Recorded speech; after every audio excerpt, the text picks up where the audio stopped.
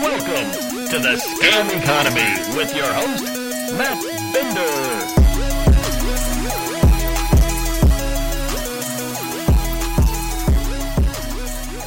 Crypto is having another big moment, and that moment is Russia's war in Ukraine. For weeks now, you've probably seen the headlines about how much money Ukraine has raised in crypto. And you might think to yourself, wow, that's amazing how much money they've been able to raise. And that right there is exactly what the crypto grifters are paying for. Welcome to Scam Economy. I am your host, Matt Binder. And on today's episode, we are going to dive deep into exactly what's going on in Ukraine with all this crypto charity that's coming in.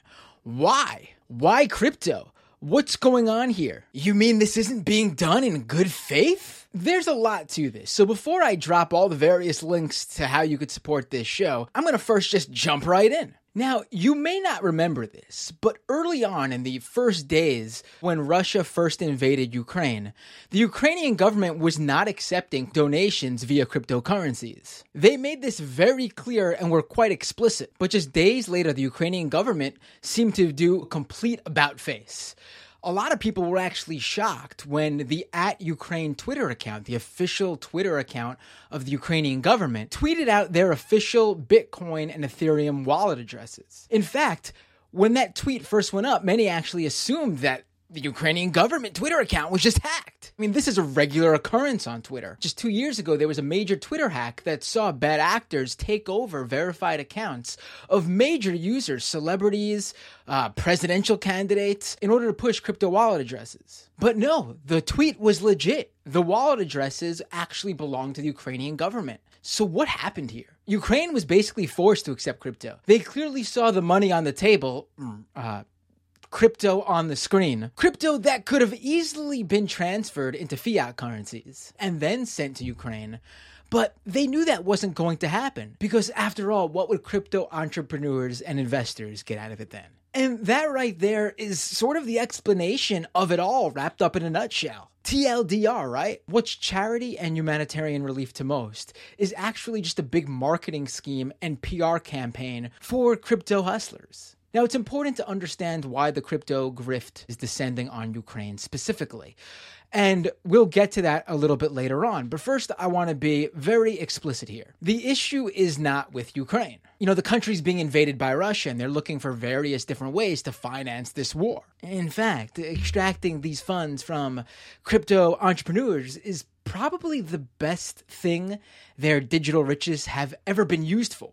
You know, let them do their thing. But there's something just gross about these wealthy crypto entrepreneurs fully taking advantage of this situation, again, a war, in order to pump their cryptocurrencies of choice and generate good press. But, you know, it's fully in line with the scam economy. Now, Ukraine's digital-friendly politicians have really been hyping up just how much they've been able to raise via crypto. And I mean, of course, they got to keep those donations flowing, right? You got to play the game. But crypto advocates have been pushing this falsehood that Ukraine has been completely cut off from their banking system and fiat currency. Now, that's just not true. You can go ahead and donate via your credit card, your debit card, wire transfer, whatever you'd like to Ukraine right now. On top of that, a number of NGOs that have been focused on relief in Ukraine have been accepting fiat currency via credit card or wire transfer this entire time. I mean, I'll wait a second. You can go ahead and donate good old US dollars right now. So just how much money has been raised in crypto for Ukraine?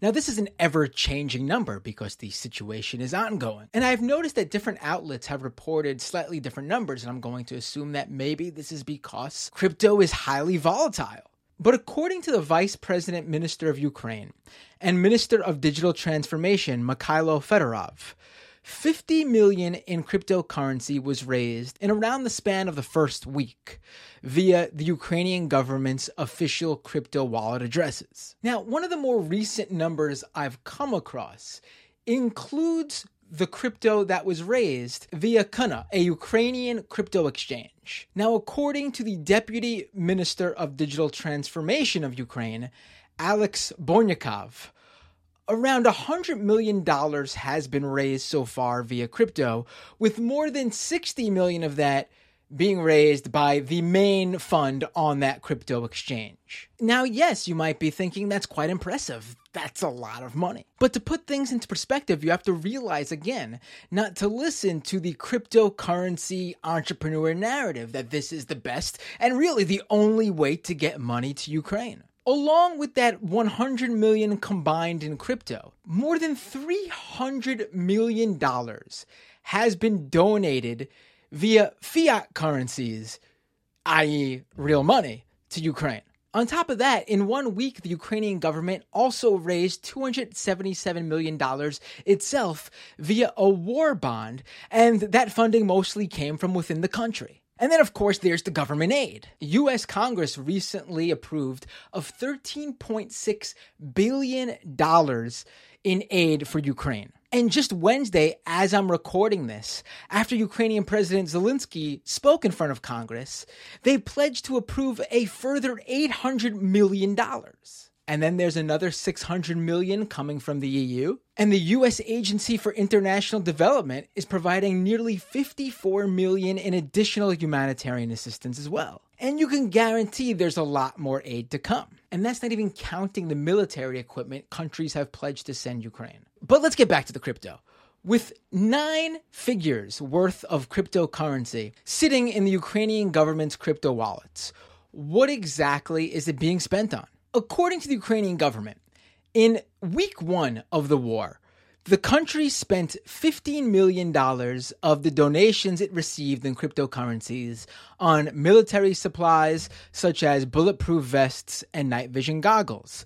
So far, they say they have not used any of the crypto donations on lethal military gear. This has all been non-lethal military supply purchases. Now, the question here is, are they actually paying in crypto? And the answer is, some. They've found some suppliers willing to take crypto, but not most. According to Ukraine, 60% of their military suppliers are not accepting crypto, which means that they then have to take those cryptocurrencies and exchange it for US dollars or euros. Now, what cryptocurrencies have been sent to Ukraine? The vast majority of the crypto donated to Ukraine are Bitcoin and Ether on the Ethereum network. But they have also received donations in the stablecoin Tether, Polkadot, Tron, Dogecoin, and Solana. And the story about how they came to accept a bunch of those different cryptocurrencies, some of which you listeners and viewers may not have ever even heard of, is quite interesting, and I'll get to that in just a moment. But on top of the cryptocurrencies, Ukraine has also received hundreds of NFTs, according to Deputy Minister of Digital Transformation, Bornyakov. In an interview with Bloomberg, Bornyakov said, "Yes, someone donated us a CryptoPunk, but it's so hard to sell. We haven't used it at this point. We are going to keep it for now. We are going to work with NFTs a little bit later. We are focused on things we can deal with right now. There's no time to figure out how to convert them. Maybe once things settle down, we'll figure this out." Now, this is where the depravity of this entire situation comes in. Why are people sending NFTs to Ukraine? Now, the whole point you hear from these crypto advocates is that cryptocurrency is the fastest way to get money from point A to point B. Especially now when they're here saying that, hey, in a time of war, it would take days for your fiat currency to actually land in someone's bank account. But with crypto, you can get your funds to someone in seconds. Why send someone an NFT? For people who don't know, I'm going to explain. I've explained it on every show, but if you're tuning in for the first time, NFTs are non-fungible tokens. Basically, strings of characters that sit on a blockchain as a token that act as a digital receipt to basically prove ownership over a piece of media, a JPEG, a movie file, some sort of artwork online, whatever. That's all it is. It is an ownership over a receipt. The person does not actually own the artwork or whatever it is that the receipt links to on the blockchain. But it's a speculative asset nonetheless, and people buy and sell these NFTs, and some of them go for quite a lot of money. There's a real bubble here, and what better example than the value of this 8-bit digital artwork known as a CryptoPunk that was sent to Ukraine? $200,000. But that's if they find a buyer when they can take the time to sell it on an NFT marketplace. And this is where the discrepancy in the real amount that's been raised via crypto comes in. Are the NFT values being factored into the equation? Are they calculating the value of the crypto when it's donated to them?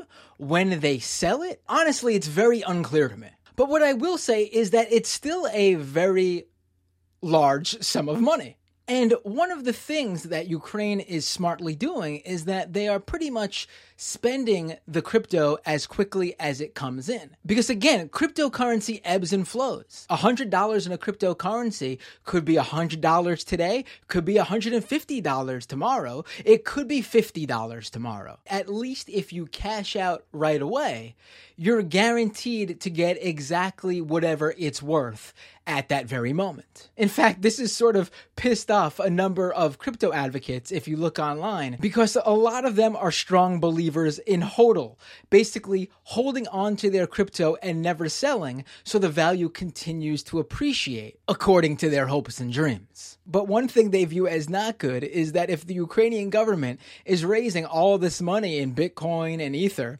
and then they're selling it off in massive amounts of quantities in a short period of time, it's going to tank the value of their precious cryptocurrency. Again, they're thinking of numero uno, number one right now, and that's them and their wallets. To the moon, right? Now, everything I've spoken about so far has been regarding donations to Ukraine's official cryptocurrency wallets. They are obviously the main place where everyone has been donating. There's a few other ones out there, but another one here I want to talk about is Come Back Alive, an NGO that directs its support to the Ukrainian military. You might have heard of them when early on in the Russian invasion of Ukraine, they were kicked off of Patreon for breaking Patreon's policies in terms of what you can raise funds for. Believe it or not, Patreon does not want you raising funds for another country's military. Come Back Alive is probably the second biggest charity when it comes to crypto donations, again, second to the Ukrainian government. And crypto advocates like to promote how, look, they were kicked off of Patreon and they needed a way to raise funds.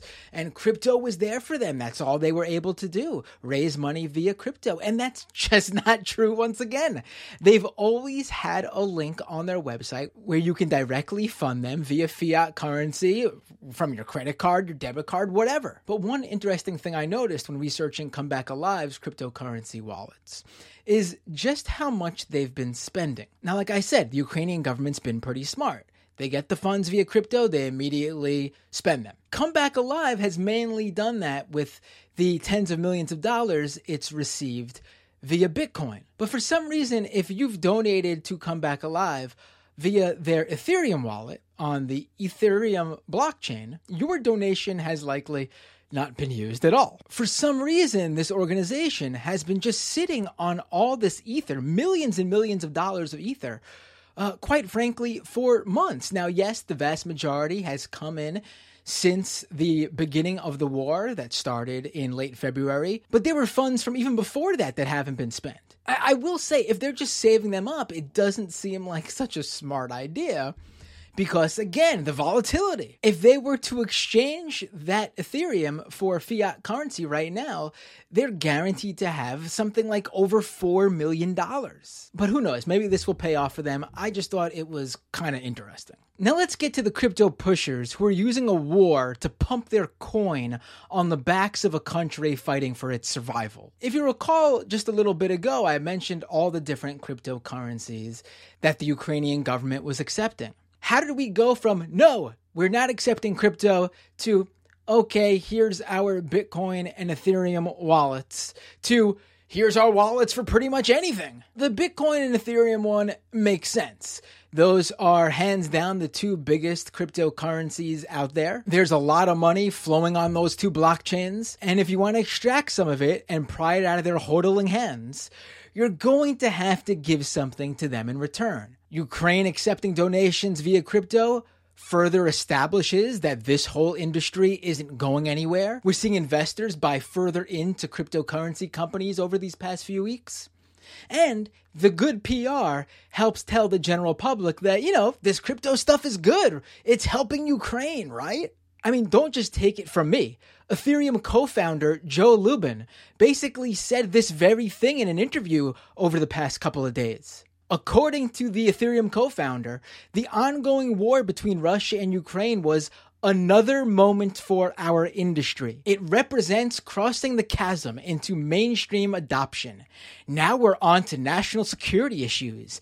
It's going to be so profound, a point of no return for our industry, because it's clear that our technology is very powerful and unstoppable. And it just gets more ridiculous from there, because those alternative cryptocurrencies were basically adopted by the Ukrainian government because their founders basically dangled a carrot in front of Ukraine. They basically begged the Ukrainian government publicly in the country's Twitter replies as it's trying to fundraise for donations to fund the literal war they are currently undergoing thanks to Russia's invasion. They're literally in Ukraine's Twitter comments saying, you accept my crypto?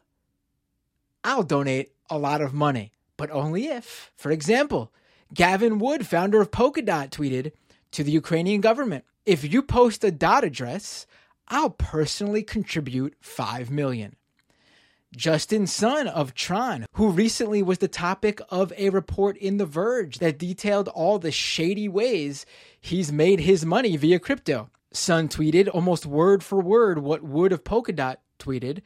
If you post a TRX address, that's for Tron, I'll personally contribute $1 million. The Ukrainian government ended up accepting those cryptocurrencies because how could they not? And, those weren't the only two begging.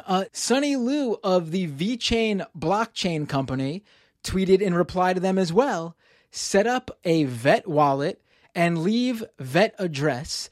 I'll donate $8 million.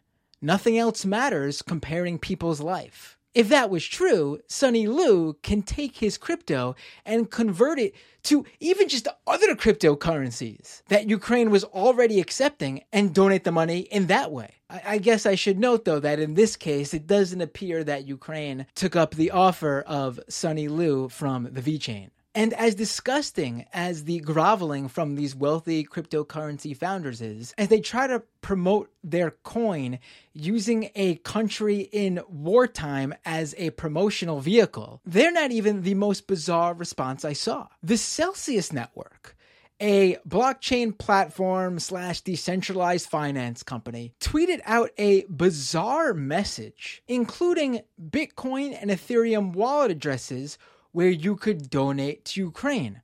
What's so bizarre about that? Well, those weren't the wallet addresses that the Ukrainian government tweeted out. The Celsius Network seems to have attempted to accept crypto on behalf of Ukraine, saying that their way was the safe and controlled way for some reason. But honestly, still not the craziest thing going on here. The real insanity happened when the Ukrainian government announced that there would be an airdrop to everyone who donated to the official Ukrainian government wallet address. In the crypto world, in order to generate more interest in, whatever it is you're doing, whether it be a crypto token, whether it be a Web3 project, some sort of NFT work, again, whatever it is, you'll find that the founders of these various different projects often do an airdrop, which is basically a way to give a gift, frankly, to everyone who's already invested in whatever it is you're doing. Now, that gift can be tokens or NFTs. Some people view it as a collectible item to show, you were there early on during the project's early days. Most people view it as just another money-making opportunity, a free asset in which they will take and immediately turn around and sell off. And if you're wondering what the vast majority of crypto advocates view airdrops as, I can guarantee you it's the latter. In fact, as the Ukrainian government found out, it is a mistake to think that the crypto community will not view whatever it is that you airdrop to them as a speculative investment asset. And Ukraine probably realized what a mistake it was when they saw just how much more donations were pouring in immediately after they made the airdrop announcement from crypto people trying to get in before the cutoff date for the airdrop. We're literally talking about a few hundred Ethereum donations throughout the day for days, with suddenly a huge spike on the day this airdrop was announced. Huge. We're talking about thousands upon thousands of more Ethereum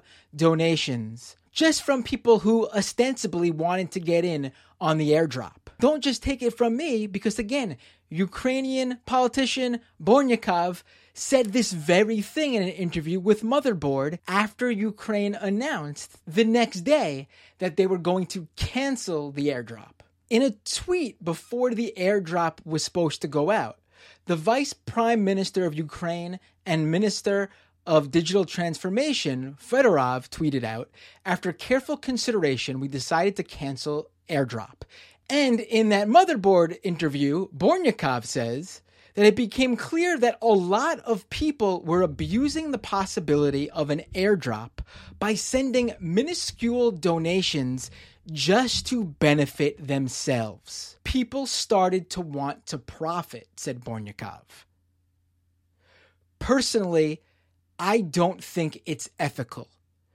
If some enterprise decided to do an airdrop and they aim for profit, that's okay. But he didn't believe it was acceptable to profit off of an effort to support a non-profit cause, especially like supporting a nation at war. And to further assure you that canceling the airdrop was the right move, just listen to some of these tweets from Justin Sun, the founder of Tron, when he found out that people who donated via his cryptocurrency were going to be excluded from the airdrop. Answering to the humanitarian appeal from Fedorov, Tron community has donated over 1.2 million, but now the airdrop just ignores them completely.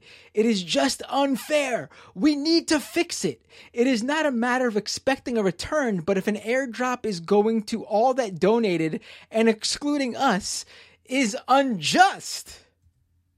It is not for me. It is for over 5,000 people have donated to Ukraine in the first place and expected nothing for return. It is just unfair to exclude them. Every donation should be treated equally.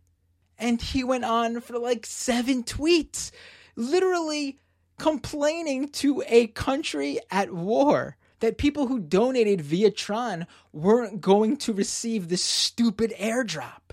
Again, the point was to donate money to Ukraine, not to pump up the use of your crypto, which I guess you viewed as a spectacular backfiring, because I guess people who donated via Tron would have walked away with the idea that by donating via Tron, they didn't get anything in return like the people who donated via other cryptocurrencies. It's just a wild way to look at these things. And it's also quite funny that Ukraine probably pulled off maybe the biggest crypto rug pull in history, so far at the very least. And I can tell you, just like those donations rocketed when everyone thought they were going to get something in return airdrop to them, the donations very much subsided once crypto people all found out that they weren't going to get some speculative asset in return. It's not only the cryptocurrency founders either. Cryptocurrency exchanges have jumped on the pump our crypto product on the backs of the war in Ukraine train. Crypto exchange FTX announced that they were going to give every Ukrainian on their platform $25 for free. Trying to outdo that, the Kraken exchange just announced that they were going to give over $10 million worth of aid to clients in Ukraine, valued at approximately $1,000 each in Bitcoin. Do you realize what they're doing there? Like, if FTX and Kraken really wanted to donate to the relief efforts in Ukraine, There are a number of organizations, even the Ukrainian government itself, if they wanted to, that they could donate directly to. But instead, they want to give funds only accessible via their platform, essentially doing what like Vegas casinos do when you sit down at the slots and they just keep bringing you free drinks. And when you spend enough, they'll maybe even comp your hotel room too. Will many Ukrainians just cash out and take their $25 or $1,000 respectively and just exchange it for real cold hard cash? Or will at least some take that money and gamble it away in hopes of making at least a little bit more on FTX and Kraken? I can assure you that both of those exchanges are betting on just enough to do the latter. And on top of that, Kraken also announced that the funding for that $10 million worth of aid to their Ukrainian clients is going to come partly from their revenues on Russia-based trading. I guess to make themselves feel a little bit better off of still profiting via what can be considered as blood money. In addition to the established currencies and exchanges, there have also been a number of crypto projects that have been set up over the past few weeks, specifically to raise crypto for Ukraine. There's honestly been so much, there's no way I can fit them all into one episode. But I do want to focus on just a few. One, for example, and probably the biggest charitable effort set up in light of Russia's war in Ukraine, is the Ukraine DAO. Now, a DAO is short for a decentralized autonomous organization. The way DAOs are supposed to work are that people buy into a DAO's token in order to receive a vote on whatever it is a DAO is for. Crypto people like to promote it as like democracy in its purest form. Although the problem is that usually your votes correlate with just how much crypto you invest. Meaning that if you got more to invest, you have an outsized influence on whatever the DAO is voting for. But with all that being said, the Ukraine DAO did end up raising $6.75 million in cryptocurrency.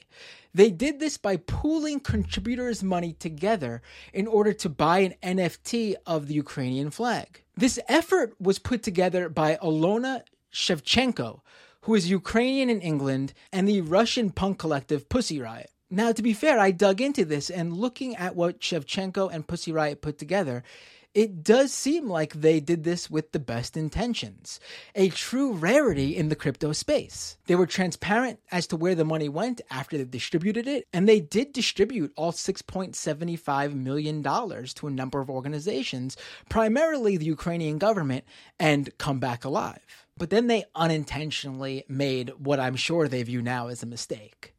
They did what the Ukrainian government went out of their way to avoid, and that is an airdrop. And seeing what happened with Ukraine DAO's airdrop, we can really get an understanding of just what a disaster the Ukrainian government avoided with their much bigger fundraising effort. After the fundraising drive via the purchase of this NFT, the Ukraine DAO then set up an airdrop for a love token, which they said was supposed to be a commemorative sort of gift for everyone who donated. But see, that's a big mistake. Like I said earlier, that's not what a token is. Cryptocurrency is not a piece of memorabilia. It's not the equivalent of giving a PBS tote bag to everyone that donated. Tokens are a financial asset, period. And by giving them out as part of a benefit, you're essentially defiling the very essence of charity. And even though Shevchenko went out of her way to beg cryptocurrency exchanges not to list the love token, they still did anyway. And once the love tokens were dispersed, people started to sell them on the exchanges for profit. Because again, that's what cryptocurrency is. 99% of the space is people looking to get rich quick and fill their money bags. And another point to make here is even though the charitable effort that Ukraine DAO put together was a success, it's not proof that DAOs can be successful, because the Ukraine DAO wasn't really a DAO. Yeah, it says DAO in the name, But there was no democratic process in dispersing the funds that were raised. Those few people, including Shevchenko and Pussy Riot, that put the Ukraine DAO effort together, they're the ones who exclusively chose where the money that was raised goes. If this was a true DAO, wouldn't this have been a process where everyone who donated got a vote on it? But that's not what happened, because this isn't really an example of a DAO.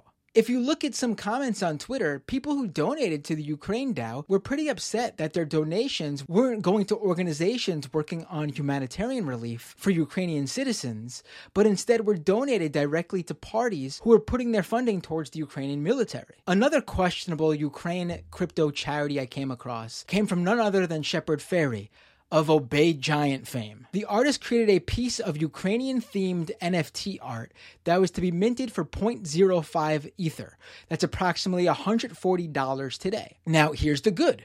100% of the proceeds were to go to Ukraine. But here's where it gets kind of weird. Those proceeds, while going to Ukraine, would first go through the Ukraine DAO and another separate Ukraine charity group focused on NFTs called Relief, where the E is actually a 3, for Web3. Very clever.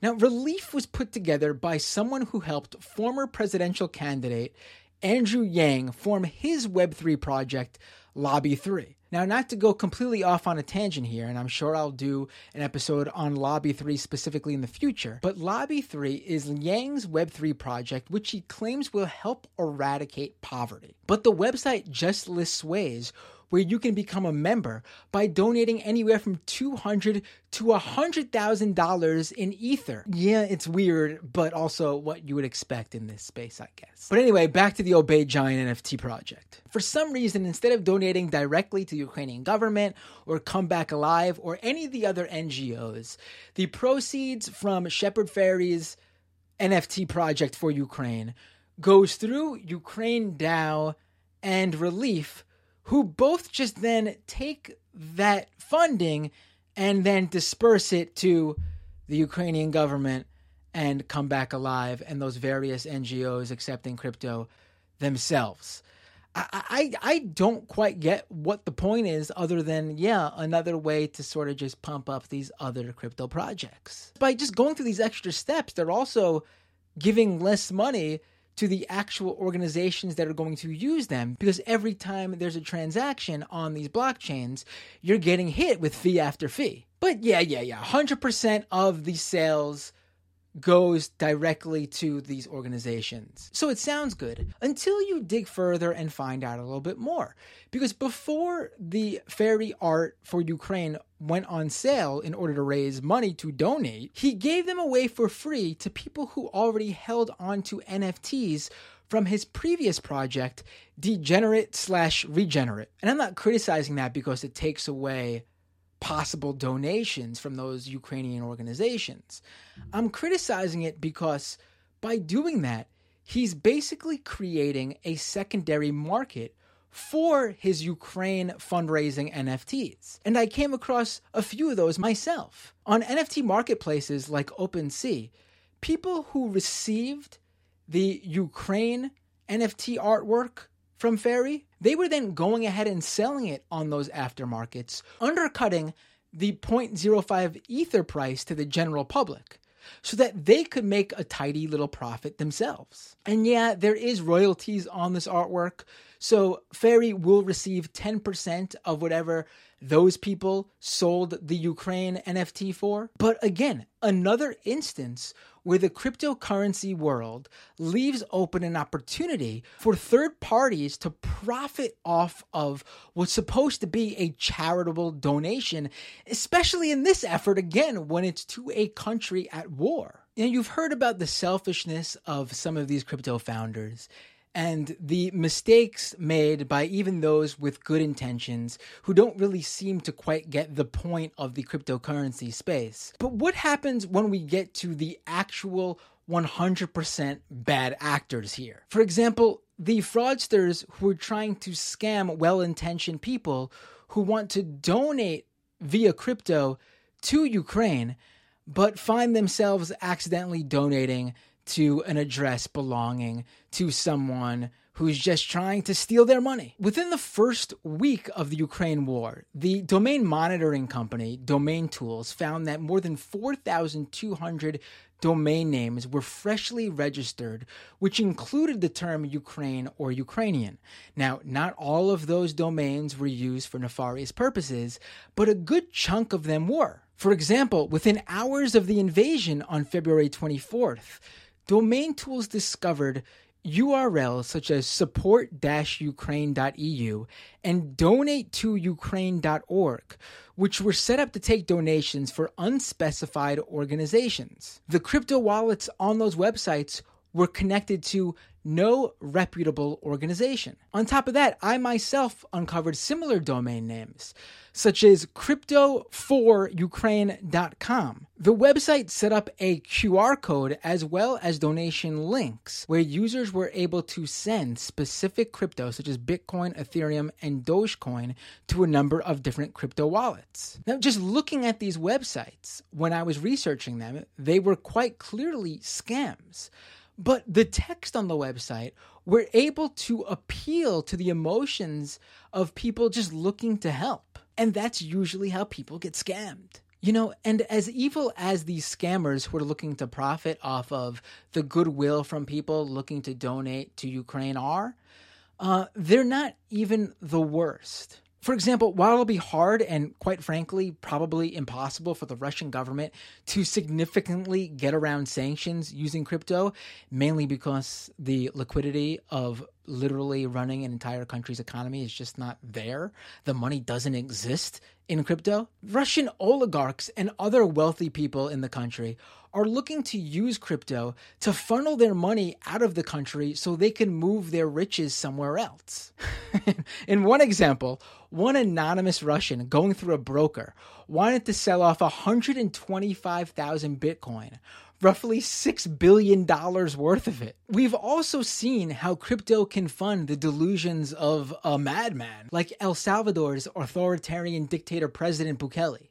Also, there are bad actors within Ukraine who are using cryptocurrency to fund their operations as well. By now, you've probably heard of the Azov Battalion, the neo-Nazi paramilitary group that has officially become embedded as a unit in the National Guard of Ukraine. Yeah, these are the guys where Putin's bullshit justification of the war, the denazification of Ukraine, comes from. According to the cybersecurity firm Flashpoint, the Azov Battalion has already raised thousands and thousands of dollars directly with their own crypto wallets. And, this is just the beginning for them too, A report from the Southern Poverty Law Center in December found that white supremacist figures have raised millions and millions of dollars via cryptocurrency. And sure, you can argue that whether it's from crypto or even funding from the United States, some of that funding is going to end up funneled to bad actors in Ukraine regardless. Again, I just said the Azov Battalion is actually embedded as official part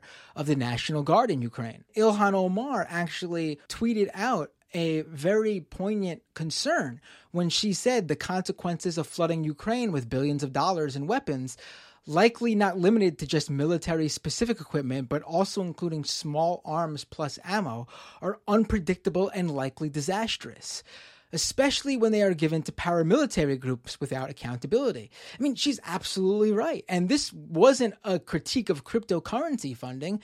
This was a critique of U.S. government funding in general. It's certainly a very real concern. But see, this is where the real difference comes from, because the U.S. Congress has actually previously stipulated that aid to Ukraine could not be used to provide arms, training, or other assistance to the Azov Battalion, specifically naming the Azov Battalion. You can't make that request with crypto. And as Jacob Silverman of the New Republic pointed out, cryptocurrency people will flip on a dime on Ukraine if it's in their best interests. He writes, "Some have given up on politics entirely and will switch sides in a war based on how it affects their wallets."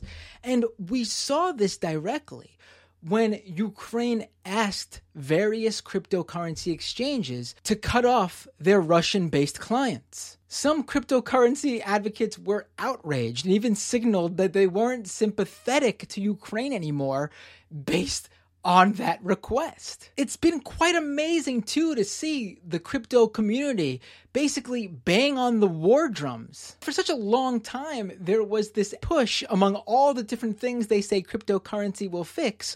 One of them is it will bring about peace, because in their explanation of things, without fiat currencies backed by governments to fund the wars, there would be no war in the first place.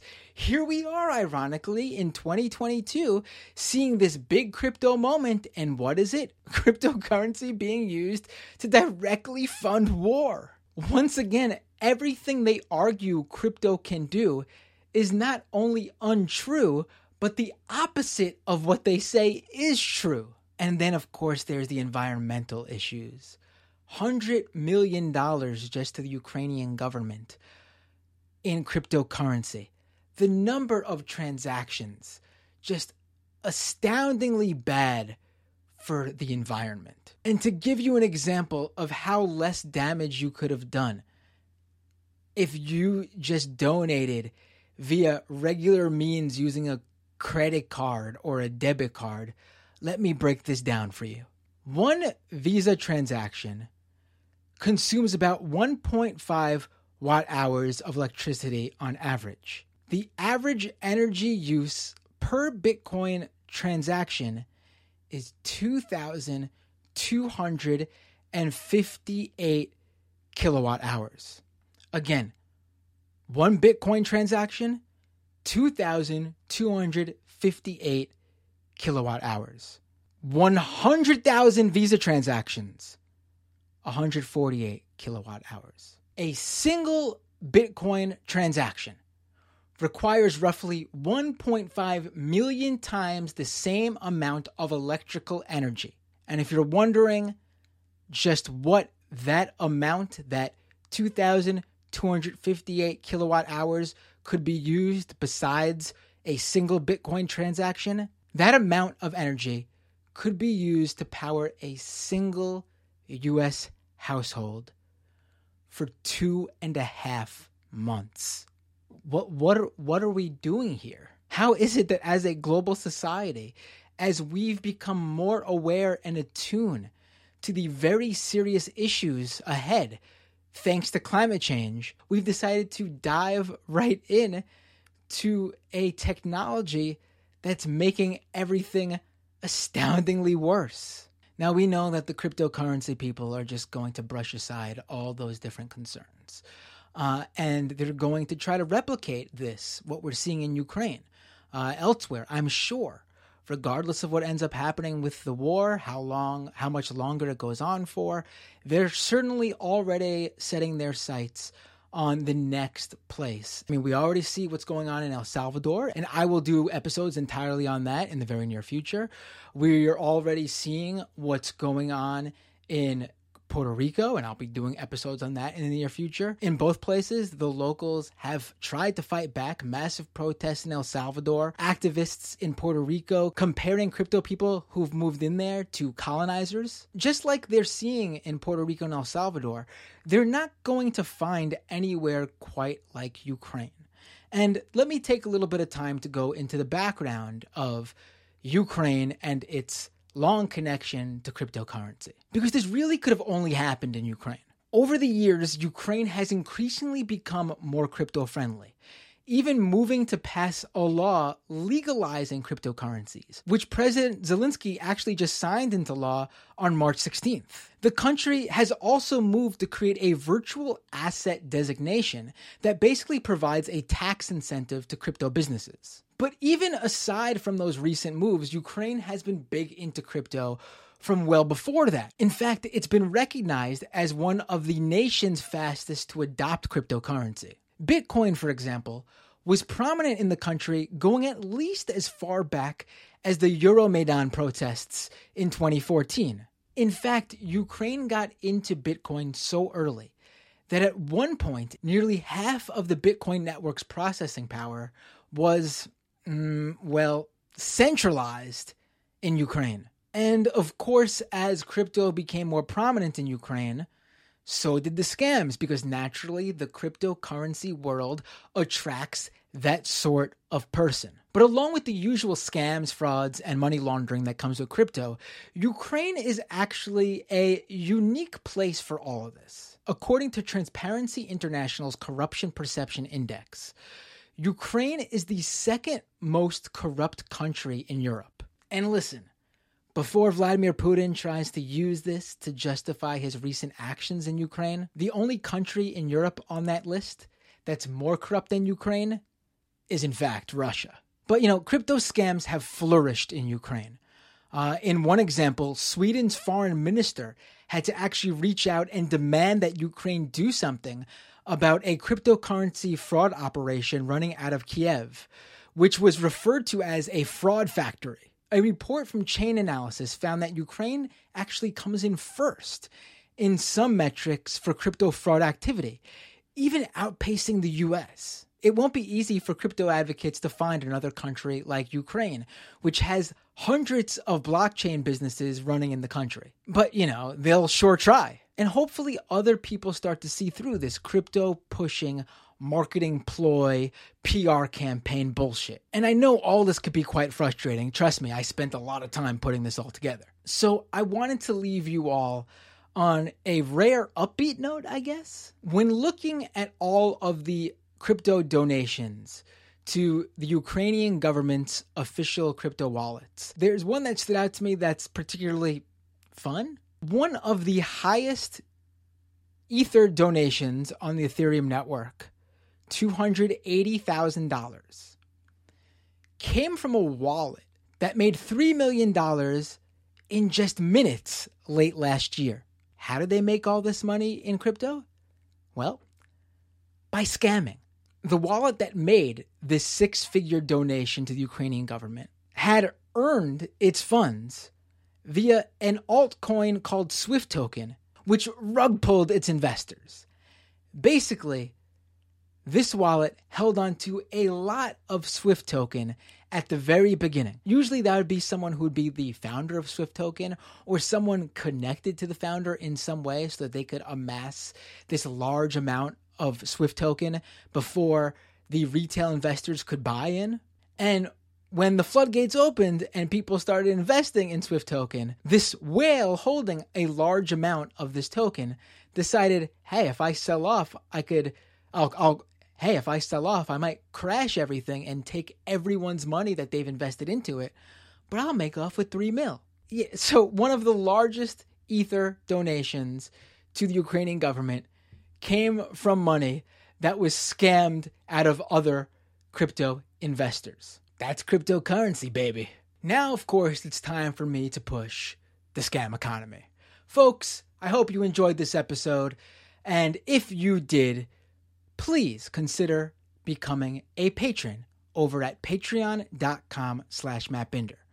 Without your support, I literally cannot continue to do these big deep dives like I did in this episode, and it would be very hard for me to continue the show at all.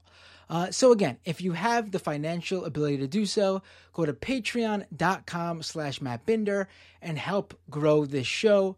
All your funding goes into making this show even better. My next goal is to bring some people on board so we can make additional content, more content for all of you in exchange for your fiat currency. You can also support this show by subscribing to our YouTube channel at youtube.com/MattBinder, our Twitch channel at twitch.tv/MattBinder. Consider dropping a super chat on YouTube if you're watching this live, or if you're going to watch the post-show live stream directly after this. Consider becoming a paid subscriber on Twitch, and in fact, if you are an Amazon Prime subscriber, you get a free Twitch Prime subscription each month. That's right, you basically get to dress up like Robin Hood and extract money from Jeff Bezos' pocket and give it to me at no extra cost to you. It's a win-win-win. Again, just go to twitch.tv/MattBinder and subscribe to the channel via your monthly free Twitch Prime subscription. You could also follow me on Twitter at MattBinder. Also, you could now follow this show on Twitter too, at Scam Economy. Thanks to a kind fan of the show who happened to actually own the at Scam Economy Twitter account. Thank you so much for your kind donation of the Twitter account, Twitter user at Orwellian. And of course, if you don't want to financially donate, the best thing you can do is A, tell everyone you know about Scam Economy, whether it's in real life or online. And then B, go to Apple Podcasts, go to Spotify, and please, if you can, leave a review. It has been so important to the growth of this show. I can directly see a correlation between where we are on the charts, which is based on those reviews, and how many downloads and new subscribers we get each week. You can go to scameconomy.com as well for all the links to everywhere you can listen to this show, whether it be the video version or the audio one. Oh, also check out my political show, Doomed, at doomedcast.com as well.